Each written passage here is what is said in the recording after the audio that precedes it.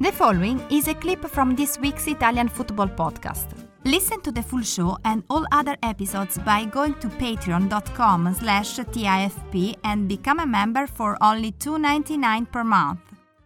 Jose Mourinho, we've seen this movie before and we all know how it ends, and it's not going to be a happy ending. He's having a meltdown. It's as simple as that. He's blaming his own players, he's blaming the referees, he's blaming his own management above him, he's throwing conspiracy theories around. 1 win in 7, he's lost 4 of those. He got hammered 6-1 in Norway in the Conference League. It's all falling apart for Mourinho and he's not helping himself. No, he's not helping himself, but at the same time you have to remember the mess that the Friedkins and Thiago Pinto and him inherited. It's going to take time. It's a foundation year. This is year 0 for them. They have to build off of something. And I think that playing a 3-4-2-1 is the way forward for them. At the end of the season, we'll know how well it's gone. Yeah, I agree. The only thing I can stress is calma. The theme ever since Mourinho has arrived is the word time. This is going to take time. So I don't think there's a need to overreact. It was always going to be a bit bumpy.